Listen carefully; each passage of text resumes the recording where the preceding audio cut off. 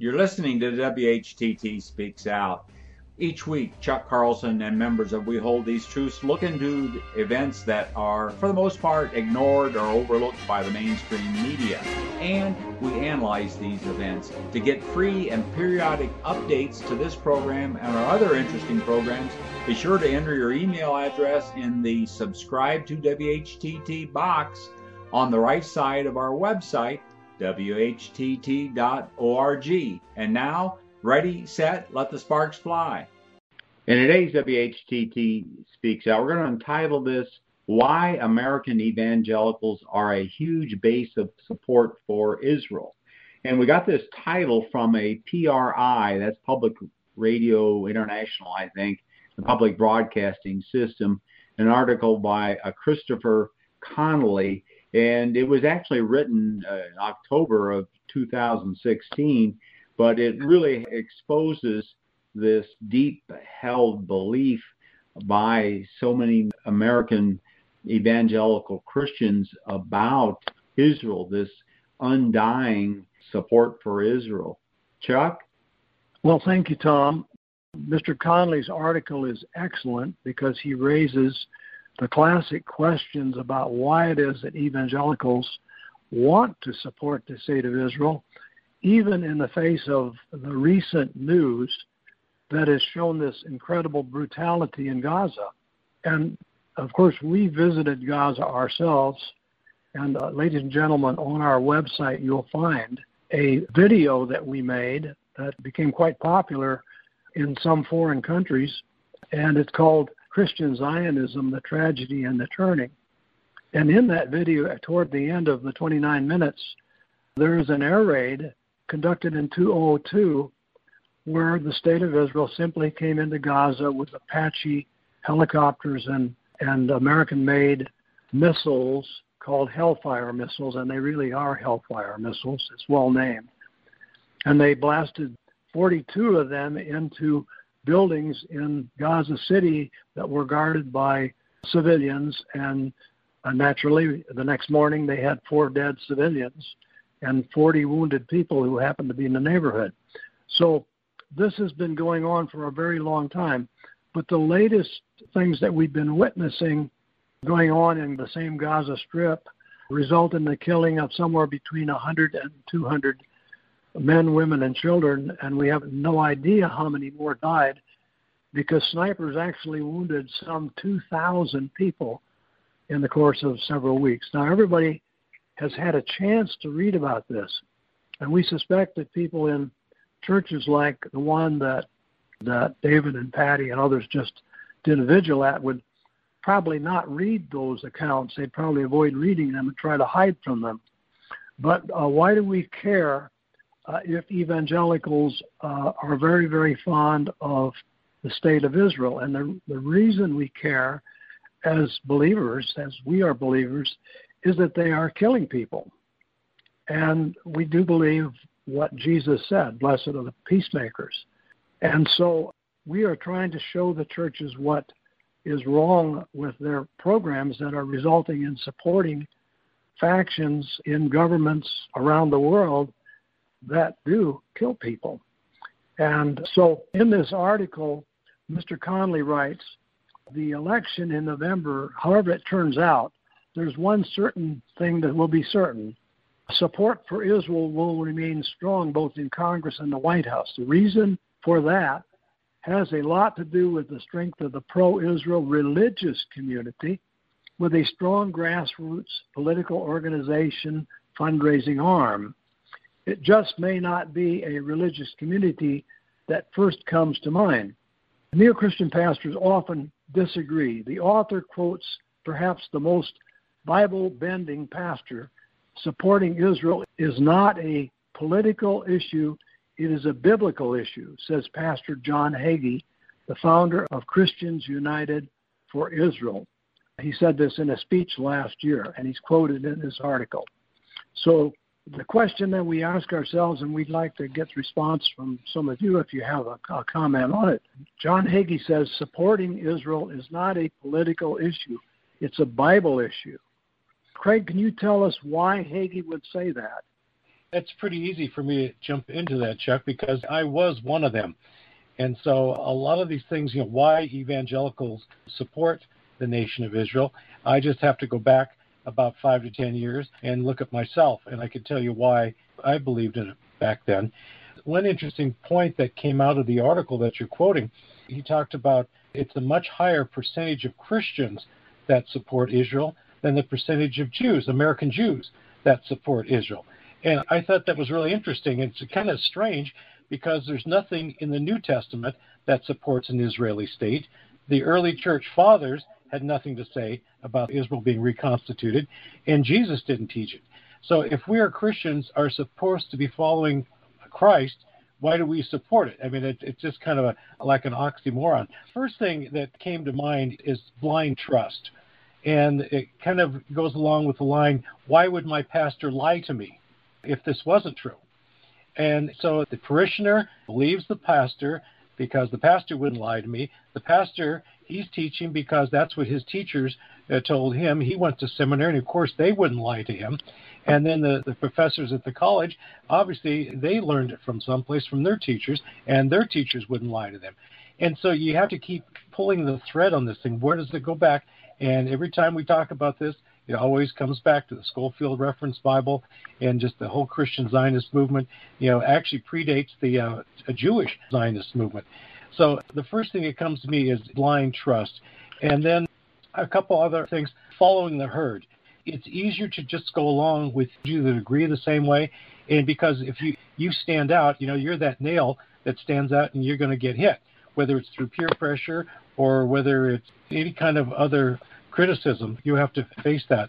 But as far as the pastors go, they've got so much to lose. And what was so good when Chuck Baldwin spoke a few weeks ago, because he made the hard choice and he was willing to take the loss in prestige, the loss in finances, the loss in friends. He was willing to do that because he wanted to stand for the truth.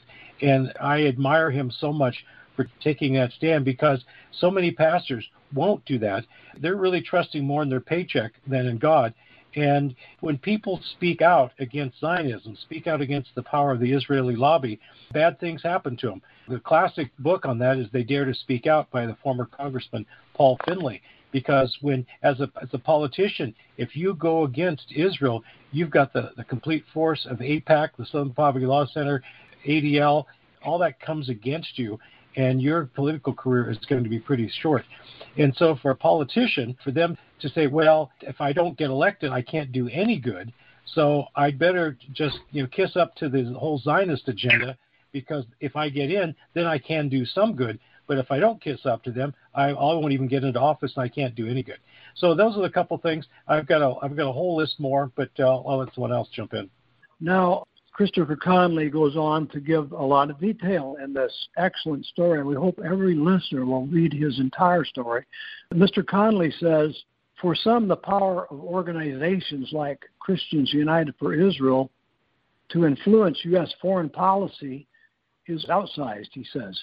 But that influence wouldn't exist without a receptive audience. Then he goes on, the evangelical Christians make up the biggest pro-Israel bloc in the U.S. Support for Israel is stronger among American evangelicals than it is even among American Jews. According to a poll conducted by Pew Research Center, 82% of white evangelicals think God gave Israel to the Jewish people. Less than half as many Jewish Americans or Catholic Americans agree. Now, we're going to have to take a minute and come up with a definition of what evangelicals are in this context so that our listeners will be able to follow us. But according to a Bloomberg poll, almost 60% of evangelicals say the U.S. should support Israel. And get this, ladies and gentlemen, even if its interests diverge with American interests. So 60% of our people in the churches like the one that we have done vigils at actually say, even if what Israel does and says, our policies are contrary to our own, we should still support them as a political state. So we need to go back and look at a little bit about why this has happened in churches. Craig, would you start it off? Well, there's so many reasons why the parishioners don't pursue this. Like I said before, obviously they're believing their pastors, and there really is a lack of personal responsibility to learn. They just take things at face value, and frankly, life has become so hectic with probably both spouses have to work, and you've got to do this, and life just gets so busy. Unless you have some epiphany of some sort that wakes you up and saying, whoa, wait a second, this isn't right, the average parishioner isn't going to do anything. For all of us, there's been some wake-up call. For me, it was moving into a neighborhood with Christian Palestinians. I didn't even know they existed to begin with, and then they found out that they do exist, and here I live in a country going to a church that supports this nation over there in the Middle East that is persecuting and victimizing my brothers and sisters in Christ.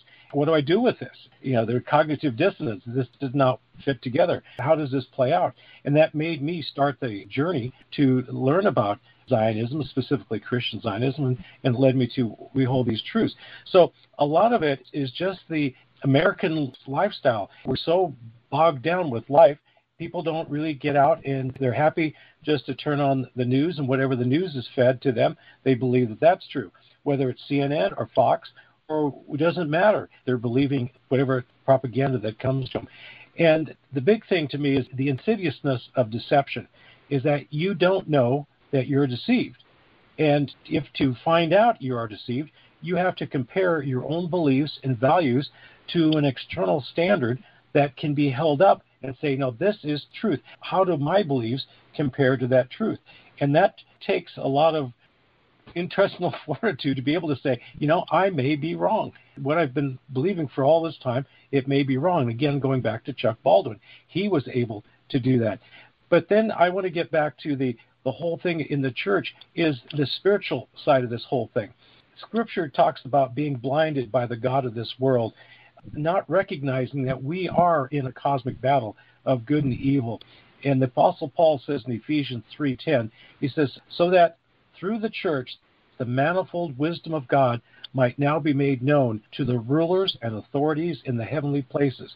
The church basically has missed its calling, just like the Hebrews missed their calling to reveal God to the world. That's what the Israelites, they were supposed to be God's witness to the world. They looked inside, they internalized it, and they missed their mission. The church is doing the same thing. They're not bringing the message of peace, reconciliation to the world, trying to build their own little kingdoms. And we see that with all these mega churches and so forth. So there's definitely a spiritual battle going on, and then the apathy and the indifference of the parishioners. And hopefully, like when Dave, Patty, Kitty were out there with our signs, it kind of challenges them. It causes people to think. It rattles the status quo. Because, why are Christians protesting Christians? That doesn't fit with my paradigm. Craig, thank you. And the previous testimony that we had at an earlier meeting, which we'll refer you back to, we'll link it into this because it's so interesting, was where several of our members were out doing a vigil at a church with very scriptural signs challenging the church for their position on these very issues. And they were met with hostility that was bordered on violence, to where one of the husbands was actually concerned that the members of the church were going to assault the women. They were actually threatening. This indicates that the church knows they are making a mistake, and what they have trouble with is the biblical aspects of this. Now, Mr. Conley writes, there are biblical and more future-oriented reasons that some evangelicals support Israel, specifically the prophecy that Israel has a major role to play in the end times. This idea was popularized in the Left Behind series, which sold 10 million copies and was adopted into a film series, and he names the film. And so what he's saying here is that the definition of what we have come to call Christian Zionism, or which Tom refers to as neo-Christianity, very properly, because it's brand new. It's not an old religion. It's not a basic fundamental thing. It's a new idea that's popped up in the last 100 years.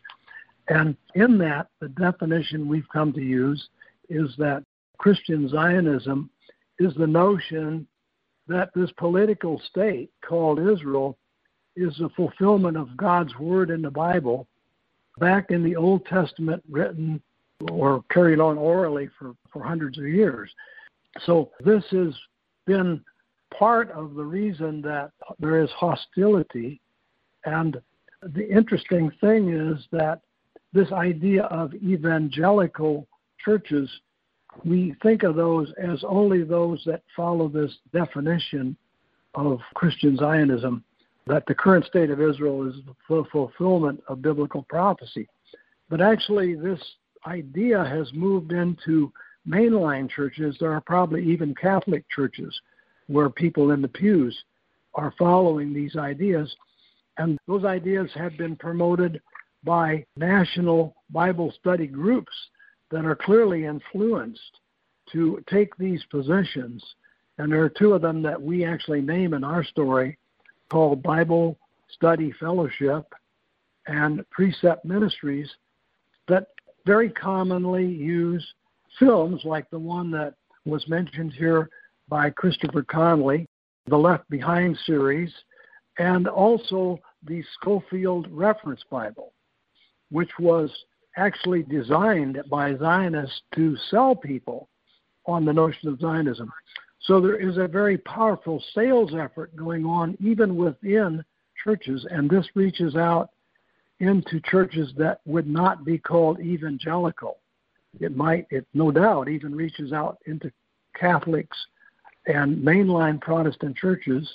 I attend one, and I can tell you that the teaching of these ideas in Bible studies that are conducted at night at people's homes or sometimes in the chapel itself openly use this Scofield Reference Bible to teach this notion that the state of Israel is the fulfillment of biblical prophecy, and therefore whatever we do, we must not interfere with in any way the actions of the state of Israel, for we're being politicalized with the pretense that it is Christianity. And the political effort, of course, has a very powerful secular support because of the state of Israel's importance in the world scene. Do others have comments? Please this do. Is Patty. I have a very strong comment to make. At the vigil that we just did at a Southern Baptist church, mega church here in Fresno, 2 cars actually pulled off of the road to speak with me, and I was carrying a sign that said, Little Red Riding Hood had more discernment than Christians. And one woman's comment was, I love protesters. I'm really glad you're out here. Thumbs up. And we gave her a card. She said, I'm going to check it out, and was very positive. The other that pulled over was an elderly couple, and the husband said, you're right. He said, something's got to be done. This has been going on for too long. But his wife made an interesting comment. She said, well, God is going to take care of Israel. And I said to her, yes, ma'am, thank you for that comment. You've brought up a very good point. If, in fact, the Jews believe that, then why do they need our $3 billion a year that AIPAC has got this stranglehold over our American Congress to donate to the state of Israel, a country that is the size of the state of New Jersey? What do they need our money for if they're trusting God to save them? And I love asking open-ended questions like that and then watching people choke. And if the only scripture she had was, and anyone who's been doing this, we all know they only have one scripture about the blessings, and if you don't bless Israel, they will be cursed. And so my standard Pat question to that is, how do we bless Israel? By giving them 3/4 of our foreign aid budget a year. Is that how we bless Israel? Quoting from Genesis 12, verse 3, I will bless those who bless you, and him who dishonors you I will curse. And in you all the families of the earth shall be blessed. That's the key scripture that Christian Zionists like to hang on to. And the interesting about that, when you ask them who was that blessing to, was it to the Jewish people? Because there weren't even any Jews back then. Well, no, it was to Abraham. Was it to Abraham's whole seed? Well, no, it was the blessing was to Abraham. And in you will all the families of the earth shall be blessed. And as we get into Galatians, we talk about the fulfillment of that promise. The promise of the blessing to the world is through Jesus. It isn't through Israelis or Israelites or Jewish people, wherever you choose to call them. So the blessing is fulfilled in Jesus. Genesis 12:3, that's the verse they hang their hat on. Verse 12:2 goes, "Now the Lord has said unto Abraham, Get you out of thy country and from thy kindred and from thy father's house into the land that I will show thee. And I will make thee a great nation, and I will bless thee, and I will make thy name great, and thou shalt be blessed. And I will bless those who bless you, and curse those that curse thee, and in thee shall all the families of the earth be blessed." Now the interpretation of that in the Scofield Reference Bible is a footnote, and it says, God made an unconditional promise of blessing through Abraham's seed to the nation of Israel to inherit a specific territory forever.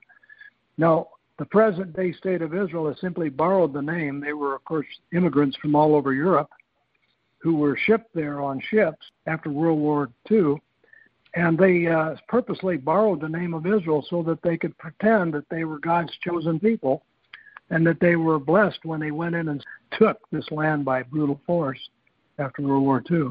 So this is how the dispensational Bible, this is called dispensationalism, these footnotes are the way that the Scofield Reference Bible and other power groups that have used the Bible as a weapon for political purposes have gone about justifying their slaughter of the Palestinian people. Well, Chuck, thank you for that. And of course, as followers of Christ, we look to the New Testament, and when we look at the Old Testament, we filter it through the lens of the New Testament. And a classic example that really sets the Genesis 12 issue kind of to rest is by Paul in the book of Galatians. And he says in verse 16, "Now the promises were made to Abraham and to his offspring." It does not say, "and to offsprings," referring to many, but referring to one. "And to your offspring, who is Christ."